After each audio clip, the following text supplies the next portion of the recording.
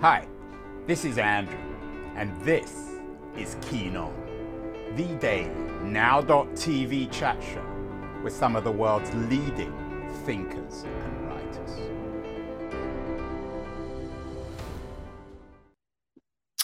Hello, everybody. It is February the 6th, 2022. As always, I'm talking to you from the great city of San Francisco, perched on the edge of Silicon Valley, and it's been quite a week in Silicon Valley for people paying attention. And I use that word ironically, paying, because we're all paying for Silicon Valley's problems. Mark Zuckerberg, you can see him on screen if you're watching this. He's sweating, and it's no great surprise. His company, we think of it as Facebook, but he renamed it Meta Platforms because he wants to own the world, slumped by more than $230 billion last week, which is more than all the money lost in the great crash of 1929. So the future of private companies is something been very much on our mind in this show. We also had my old friend Albert Wenger, the Union Square venture capitalist, who's written a book, World After Capital, which is a hopeful book about getting beyond joint stock private companies, imagining a capitalism that works for all of us. Albert, as a good venture capitalist, is optimistic. I'm less so.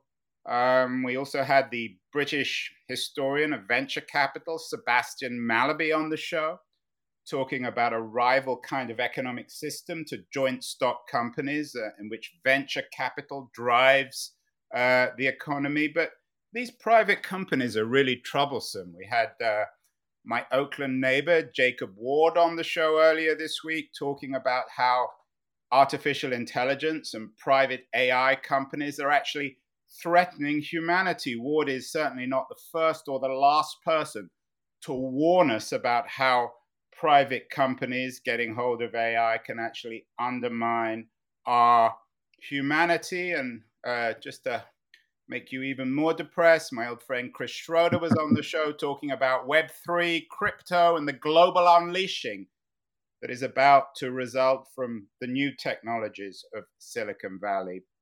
This idea of irresponsible, unaccountable private companies isn't a new one. We in Silicon Valley like to think that we're always inventing the future and it's never happened before. But of course it has. Englishman, an 18th century Englishman called Lord Edward Thurlow said something wonderful about private companies. I'm not sure it's wonderful, but certainly perceptive. He said, corporations have neither bodies to be Corporations have neither bodies to be punished nor souls to be condemned. They therefore do as they like. Lord Thurlow was not a Marxist or perhaps even a critic of capitalism, and his remarks were made about a particularly powerful and interesting joint stock company called the East India Company. And I'm thrilled today that rather than talking about Silicon Valley and AI, we're talking about an early example of a private company called the East India Company, by one of the great historians, scholars in the world, the India-based historian William Dalrymple. A couple of years ago, he wrote a book called The Anarchy. Here we have the British subtitle, The Relentless Rise of the East India Company. Perhaps a more truthful subtitle is The East India Company, Corporate Violence and the Pillage of an Empire. That's the subtitle on the US paperback that has just come out, and I'm really thrilled and honored that William is joining us from London. He's there for a week, but he normally lives in India. William, welcome. Thank you so much, Andrew. Great pleasure to be here. Sebastian Mallaby, an old mate of mine. I didn't realize he was there yesterday. Well, he wasn't actually there, William. He was online. On Zoom. He's written an interesting book, I'm sure, as you know, about venture capital. William, am I right for a show about East India Company to note Facebook? Is there a clear narrative between the East India Company and Facebook? It's a very fair analogy, and one that I actually make in the introduction and conclusion of the book. There are similarities and differences, obviously, but both were, the great, powerful company of their day. The difference is that while Facebook or Google or Microsoft can harvest our data and listen into our conversations, the East India Company was rather more to the point in that it had the largest private army in the world. It had an army in 1800 that was exactly twice the size of the British Army. The British Crown Army had 100,000 men in its ranks just before it rearmed to fight Napoleon. And the same year, the East India Company Army reached 200,000 Indian mercenaries called sepoys, fighting for this corporate business based out of one office in London. Unlike the big sprawling multinationals of today, it was a very tight organization. 100 years into its history, it had only 35 employees in its head office. And when it began storming the power centers of Mughal power in India in the mid 18th century, there were only 250 white British officers working for it in India. And yet this skeleton staff, with the aid of money borrowed from Indian bankers and using it to recruit mercenary soldiers, succeeded in conquering India, which then, today we still tend to think wrongly of India as a port country. But in the 18th century, India was the richest country in the world. Yeah, and that was one of the astonishing things, actually, about reading your amazing book. Edmund Burke famously described the East India Company as a state in the guise of a merchant. But it was a kind of rival state. Very briefly, William, how did it become this? How did it go from being a joint stock company, I think it was founded in the 16th century, to something that rivaled the state by the 19th century?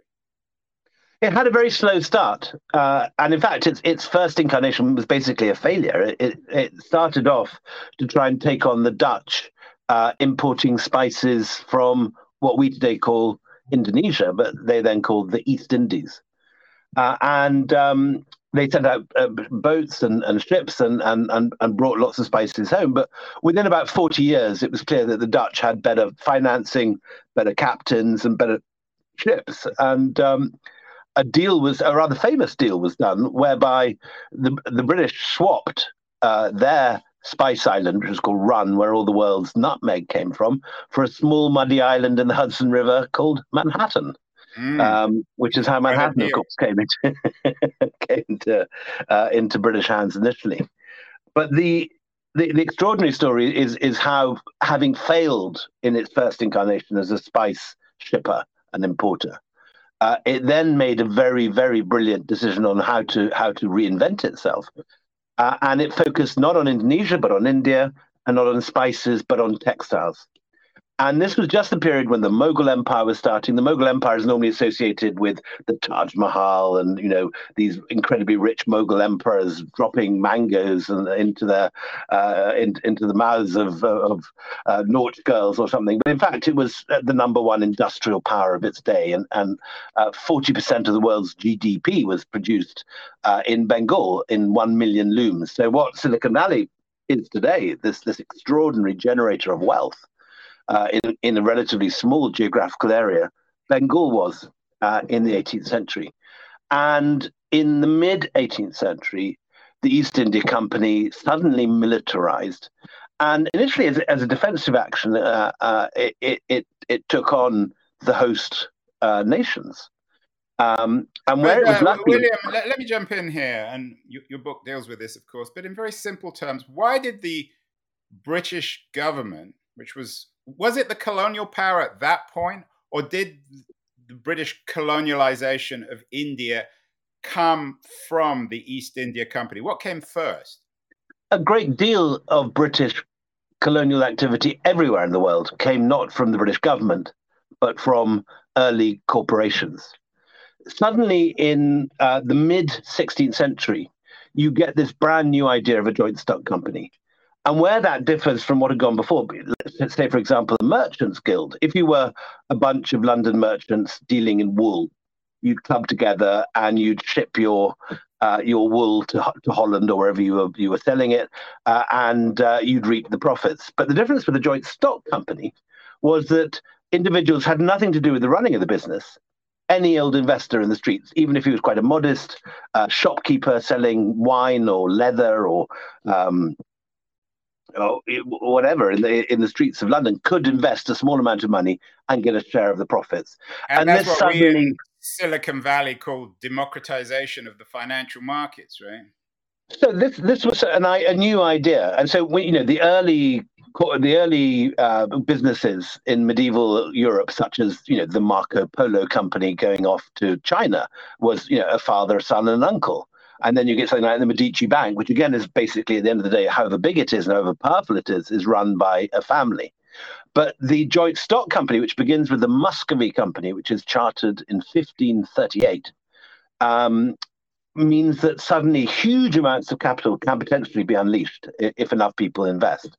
And that changes the whole nature of things. And the East India Company, I think, is the 5th joint stock company ever to have been chartered.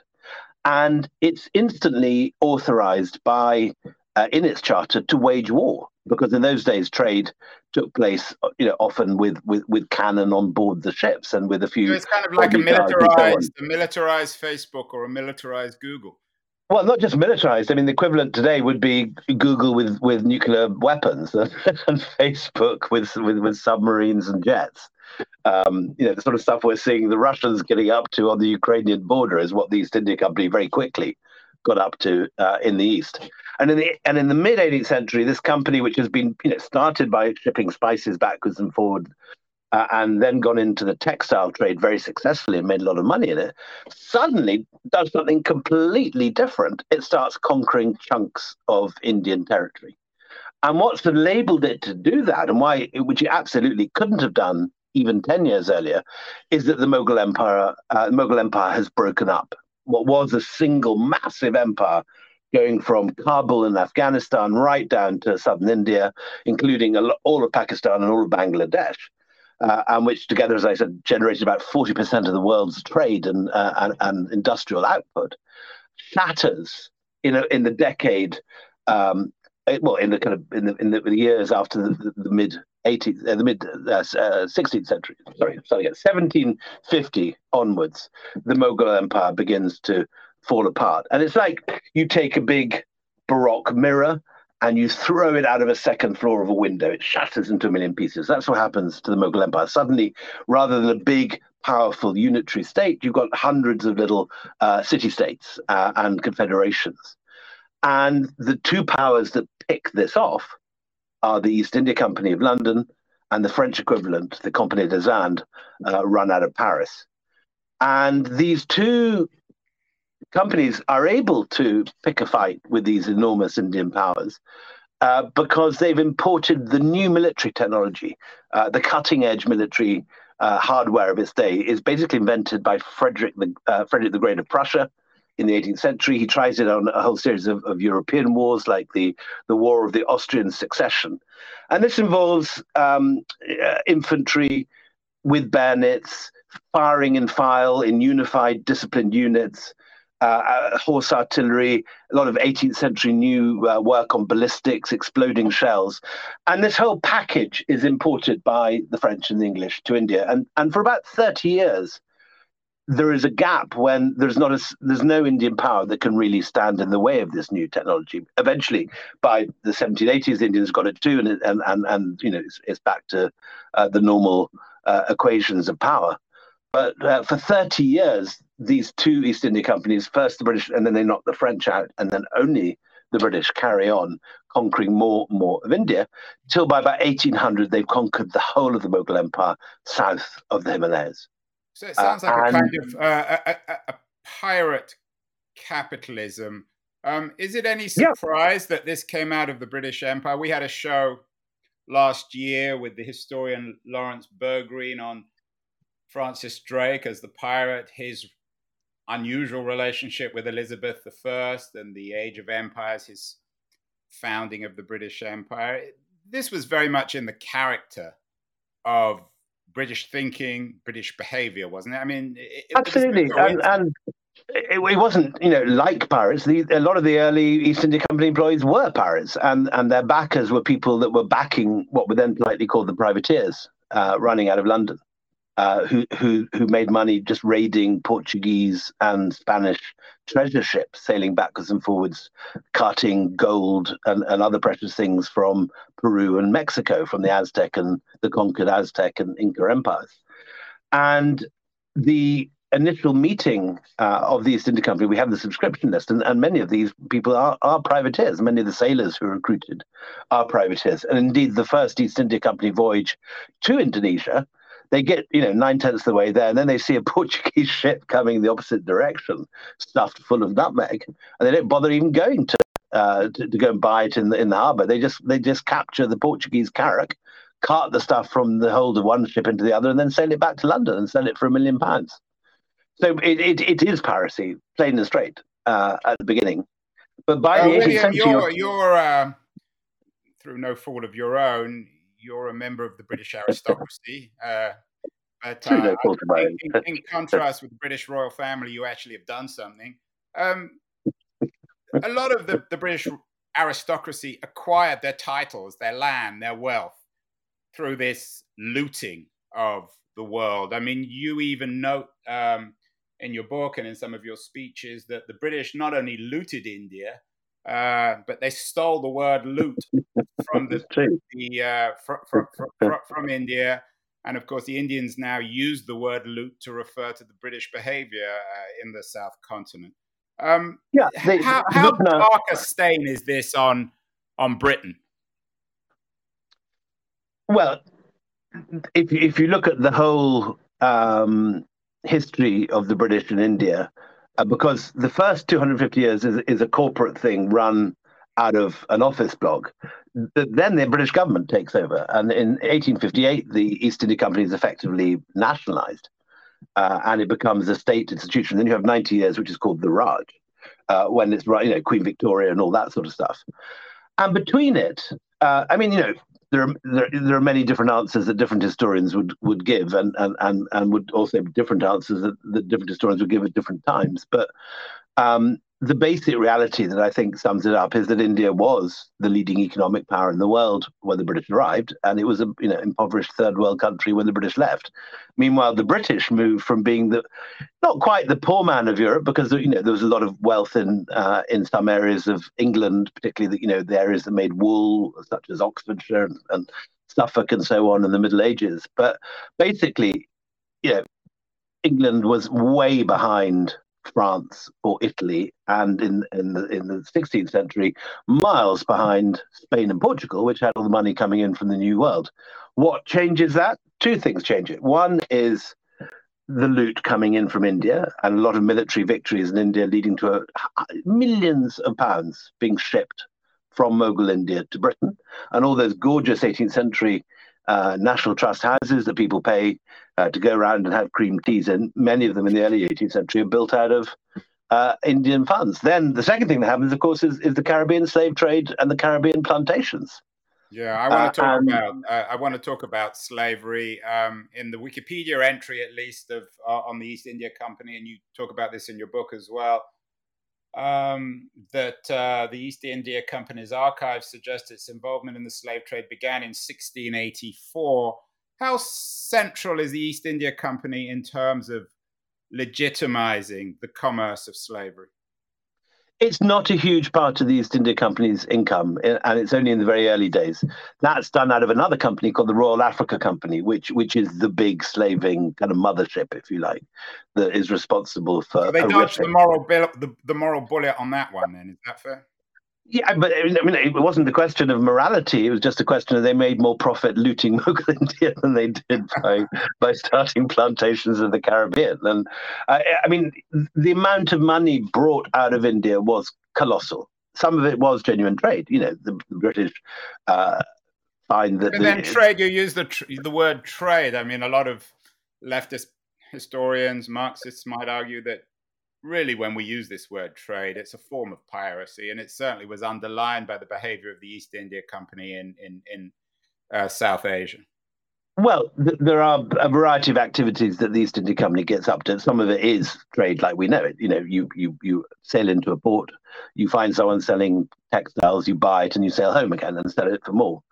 But the East India Company very quickly turns to violence and to conquest. So that by the time that it's fought, there's one central early battle called the Battle of Plassey, which is fought in 1756. Which and all from English that point, schoolboys learn as a exactly, as a national triumph, right? And far from being a national triumph, the whole thing is a fix. The East India Company is paid to pay the Battle of Plassey by a bunch of Indian financiers who seek profit for themselves in an East India Company victory. Financiers anywhere in the world understand other financiers and often want to do deals with them. And it's that sort of situation. And not only do they bribe Clive to fight the Battle of Plassey, they bribe a lot of the Mughal Nawab's troops not to fight and just to walk off the battlefield. So the whole thing is rigged. But from this point on, and then another victory 10 years later at the place called Buxar, the East India Company finds itself in possession of the whole of the richest area of the Mughal Empire. And suddenly, the model of trade changes. No longer do you have to take money, bring some gold from London, buy stuff, and then sell it for more when you get home. Instead, what you do is you just tax the peasantry and loot the country. Then you buy the stuff you want to sell with the tax. And you ship it home for profit. So it's win-win. You don't have to bring any gold out at all to begin with. Yeah, it sounds like some of the business models of startup Silicon Valley companies. It's win-win. Nobody can lose except, of course, the people being exploited. William, we had Geoffrey Wheatcroft on the show a couple of weeks ago. He's written quite a critical book of Winston Churchill. I'm sure you're familiar with the book. It's called Churchill's Shadow. What Wheatcroft acknowledges is that the one thing Churchill did brilliantly was tell a story. In terms of his telling of the story, this telling of the story of England's greatness, of its uniqueness, India was central. And India was, of course, one of the great moral question marks in Churchill's career and ideology. Churchill, of course, contributed to the idea of India and Britain's greatness being rooted in its conquest of India. To what extent was the East India Company not only a commercial business, but an ideological one as well, in terms of building that Churchillian narrative about the moral virtues of British conquest of South Asia? I don't think the company ever really tried to justify anything that it didn't need to. It was such a profitable business. It didn't have to do the kind of jumps and through jumping through moral hoops that the Raj later had to do to justify its governance. It did get criticized. I mean, there were they certainly got criticized. Yeah, but Warren Hastings, who you say didn't deserve, was tried. He was involved with the company. What was the general? I know this is probably a too general a question, but what was the reputation of the East India Company in 18th century, 17th, 18th century England, with its, particularly amongst progressives? Did they finger it as an evil institution, like progressives today focus on Facebook and Google and Amazon? Absolutely.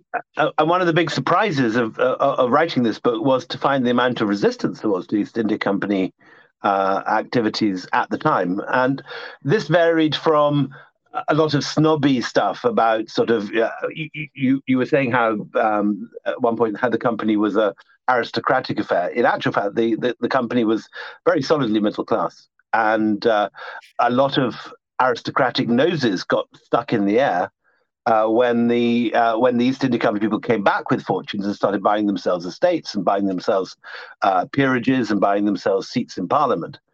And some of the criticism of the East India Company is rooted in snobbery, because as the aristocracy see it, a lot of jumped up merchants are making fortunes. But there is a great deal of moral indignation too, particularly when whistleblowers start reporting the carnage that's going on in India. The East India Company manages to cover up a lot of their iniquities initially because no one can get to India without an East India Company passport. So it isn't like they're roving civil service. It's like trying to get into the Ukraine now or Russia. Exactly. Yeah. Or the western parts of China. Exactly that. No one can get in and report the Uyghur genocide because anyone that's spotted being critical of China will not get a visa. The same is true of East India Company in the 18th century. And it's only when 2 or 3 whistleblowers within the company publish anonymous accounts that not 1, but 3 million Bengalis have died in a famine in 1770. Right. The full scale of the carnage going on. And Horace Walpole, who's one of the great diarists of the period, writes that we have outdone the atrocities of the Spanish in Peru or in Mexico. We have outdone Cortez. Was Walpole right? Well, I mean, the 1770 famine was not caused by the East India Company. It was a natural famine. But the reality was that in any other situation in India, there are often famines, and people keep reserves of grain in granaries so that if when a famine comes, you which it often does in pre-modern India, you can give out grain to starving people. But the East India Company not only has not bothered to put any grain in the granaries because it's just there to make a quick profit, but it also doesn't see it as its job to look after the people of India. It just conquers them and extracts money for them, for its shareholders. That is what it thinks is its job.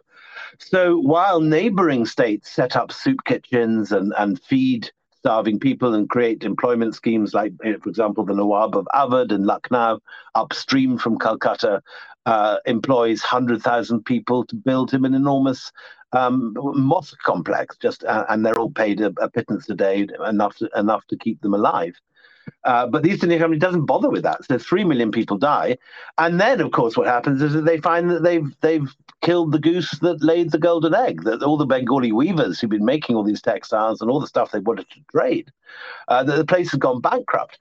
So astonishingly, what you find in 1774 is that this company, which has been making such enormous profits, and only 2 years earlier, the shareholders have increased their dividends from 10 to 12.5% when they hear that the company's pulled in full taxation despite the famine. The troops are sent out into the villages, and anyone that doesn't pay their taxes is hanged, whether or not they're starving. And the company's shareholders are so thrilled with this that they increase their dividend as a result.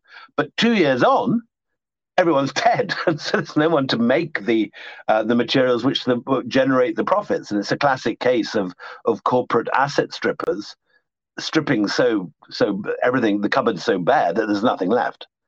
We are talking with William Dalrymple, the author of The Anarchy, the East India Company, Corporate Violence and the Pillage of an Empire. It's just out in paperback in the US. And William, like all great historians, makes history relevant to the contemporary age. Your history ends at the beginning of the 19th century, William. But I've always been curious, as perhaps the greatest liberal thinker of the 19th century, J.S. Mill, his day job was at the East India Company. Was there ever any question about something a bit odd here? That here was a man who spent his life writing in favor of women's rights and representation and the suffering of the English working class, and yet he was working for the East India Company, which, as you suggest, is one of the vehicles of terrible suffering and exploitation. Perhaps a company that more than anything else captures the evils of colonialism. Well, I mean, there are many other parallels to that. Isaiah Berlin, the great supporter of freedom and liberalism, was also one of the people who supported the expulsion of the Palestinians in 1948, and was one of the great supporters of Zionism. So, there are many examples of people who in one theater are supporting liberalism. Berlin's day job was not working for the Israeli government. I mean, Mill worked for the East India Company. I think Isaiah Berlin did work for the Israeli government. If I'm not okay. Well, that's another controversial subject. I'm not defending Berlin, but the fact that Mill could get away with this. So Mill is not at all a name remembered happily in India. He produced a history of India, which became the standard text on India for East India Company employees without ever having gone to India, and which rubbishes Indian civilization and Indian literature and Indian arts, and presents Britain as the great savior. So from Mill's point of view, I suppose he justified it to himself by viewing the East India Company as the savior of India. Complete and utter nonsense, rubbish, and wishful thinking. But that was a common view in the 19th century. Let's stand back, William, and you do this brilliantly as a historian. The broader significance of all this. We had Kahinder Andrews on the show last year, another very insightful, articulate, radical historian. He has a new book out, The New Age of Empire, and he very much places India at the heart of European exploitation and racism of the non-European world. Where would you place all this in the context of people like Andrews' thesis about European colonialization? Well, this is where it all begins. I mean, the first big takeover of a great chunk of Asia. I mean, obviously, the Spanish and the Portuguese have been at it previously in South America. But the first time that a European power subjugates, asset strips, exploits, and sends back to the motherland the profits of a great chunk of Asia is the East India Company in India. And not only is it the first, it's the greatest seizure of loot and territory in the history of European exploitation, because India is not some small minor periphery geographically. It was, along with Ming China, one of the two richest and the biggest centers of global trade for most of history. And so I mean, the sheer weirdness of this story is something that never leaves me. How you used the word weird, William. I had a guest, Joseph Henrich, on the show. He has a new book out, it's not so new now, called Weird, about the origins of Western colonialism or superiority being based on a development within the history of the church. But my reading of your work suggests that it's got nothing to do with the Weberian concept of Protestantism or the capitalist ethic. This ultimately comes down to piracy, to theft. Is that fair? No, I think it's obviously a bit more complicated than that. I think there are two reasons that the East India Company is able to seize great chunks of India in the 18th century. I don't think it's due to Protestantism at all, but it's one is a military thing. One is this new technology I was talking about, developed by Frederick the Great.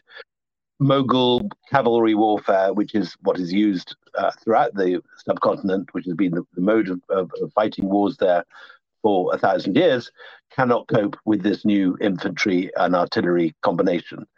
And that is one thing. The second thing is the level of finance that the East India Company can generate, particularly as it begins to seize more and more of the control of India.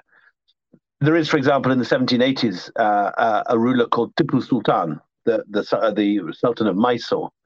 And he is the first Indian ruler to realize that it isn't rocket science militarily what these guys are doing, that you can train up Indians perfectly well as the East India Company can to fight in ranks with muskets. He gets better muskets from the French than the English are using. He gets very good cannon, and he begins to defeat the English. But in the end, he's defeated not because of his military incapacity, but because he simply can't raise the same amount of capital and produce the same number of troops that the East India Company can then do. So there are two things. There's the military thing, and there's just the sheer level of finance that they can throw, not of money they can throw at their wars. William, as I said, we had a show about Wheatcroft's Churchill shadow. What about the India shadow? We've done lots of shows about modern Britain. We had the journalist Sathnam Sangheera on a show. He has an interest. Fabulous guy. I'm sure you know his work. Also, Philip Stevens, the FT journalist, written a book about the not so great Britain.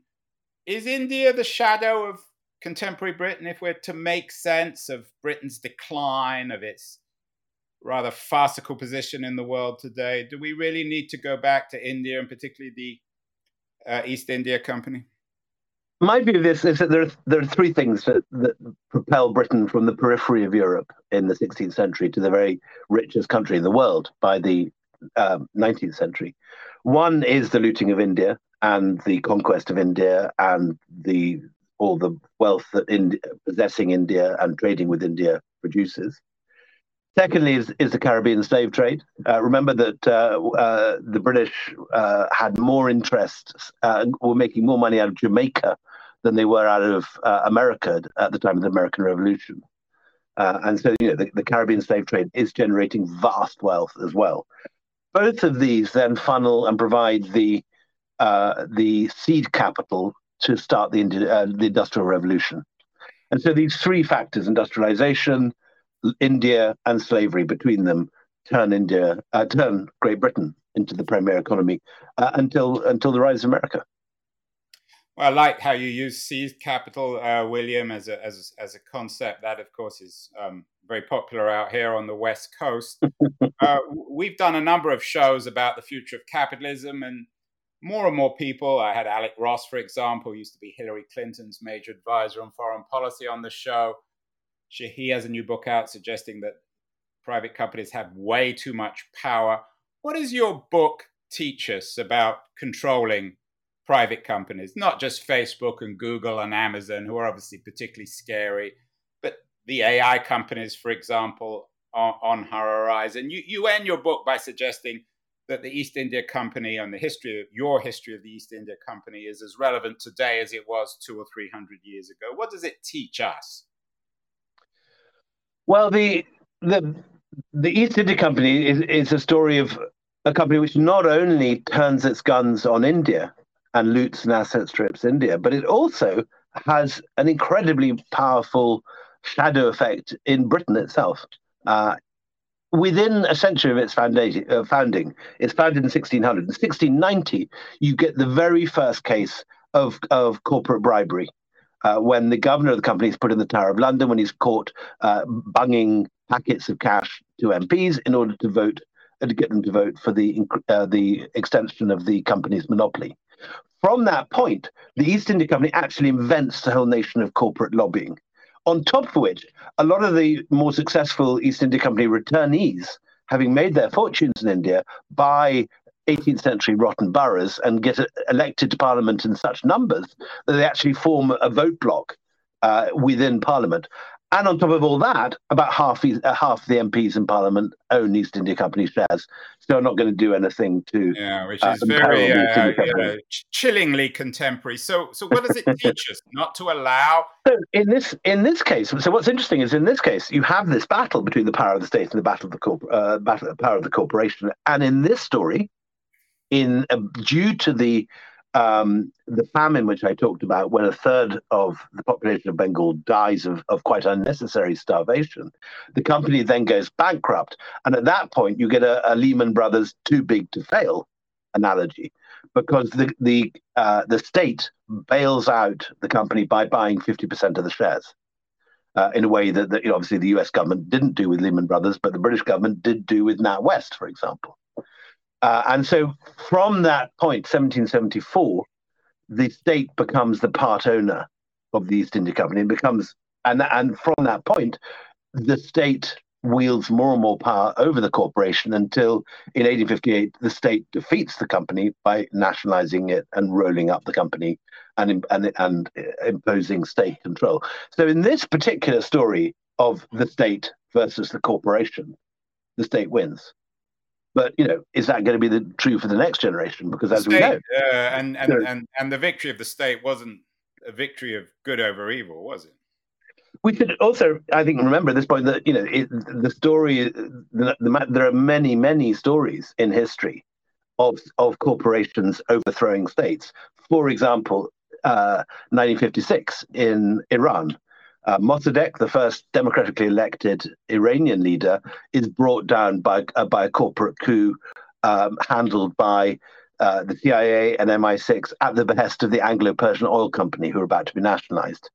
A similar thing happens a couple of years later in Guatemala, when United Fruit ring the alarm bell when they hear they're about to be nationalized, and all their farmland with all their banana groves are going to be nationalized by the Guatemalan socialist government. A coup is brought about, and the phrase "banana republic" enters the language. Then, of course, I suppose ITT in Chile in 1977, ITT encouraged the CIA to bring down Allende, and you get the whole succession of hideous South American dictatorships coming out of that. So there are many examples in recent 20th century history of corporations which have brought down states. Now, in our own time, we have these enormously rich corporations, Tesla, Facebook, Google, but also, the big oil companies, ExxonMobil and so on, all of which have annual turnovers vastly greater than most nations in the world. Right. Facebook lost last week, and I think this picture, since you started talking, William, Mark Zuckerberg is sweating even more. But Facebook's $220 billion loss last week is more than the vast majority of national GDP. So it is astonishing, and it's wonderful to talk to you, William. Thank you. There's so much more actually to talk about. I'd love to have you back on to talk more broadly about economics. Always happy. As I said, Afghanistan is something we should talk about another time. My last book, Return of the King, is the East India Company in Afghanistan, and the parallels between what happened last summer and that is incredible. Well, maybe we'll get you back on to talk about Afghanistan and lovely. The modern Middle East. You're the author of many prize-winning, best-selling books. The latest one, as I said, is The Anarchy, the East India Company, Corporate Violence and the Pillage of an Empire. That's the US subtitle, much more honest than the British one. You're talking to me from London. You're just there for a week, William. What else should people be reading in these strange times, early February 2022, in addition to your new paperback book? So the books I've enjoyed lately, there's a wonderful new history of the Ottoman Empire I highly recommend, a guy called Mark Baer. He makes the point that the Ottomans, have you had him yet? No, do you know him? You have to introduce me. I'm very happy to do that. He's in the LSE, and it's a fabulous book.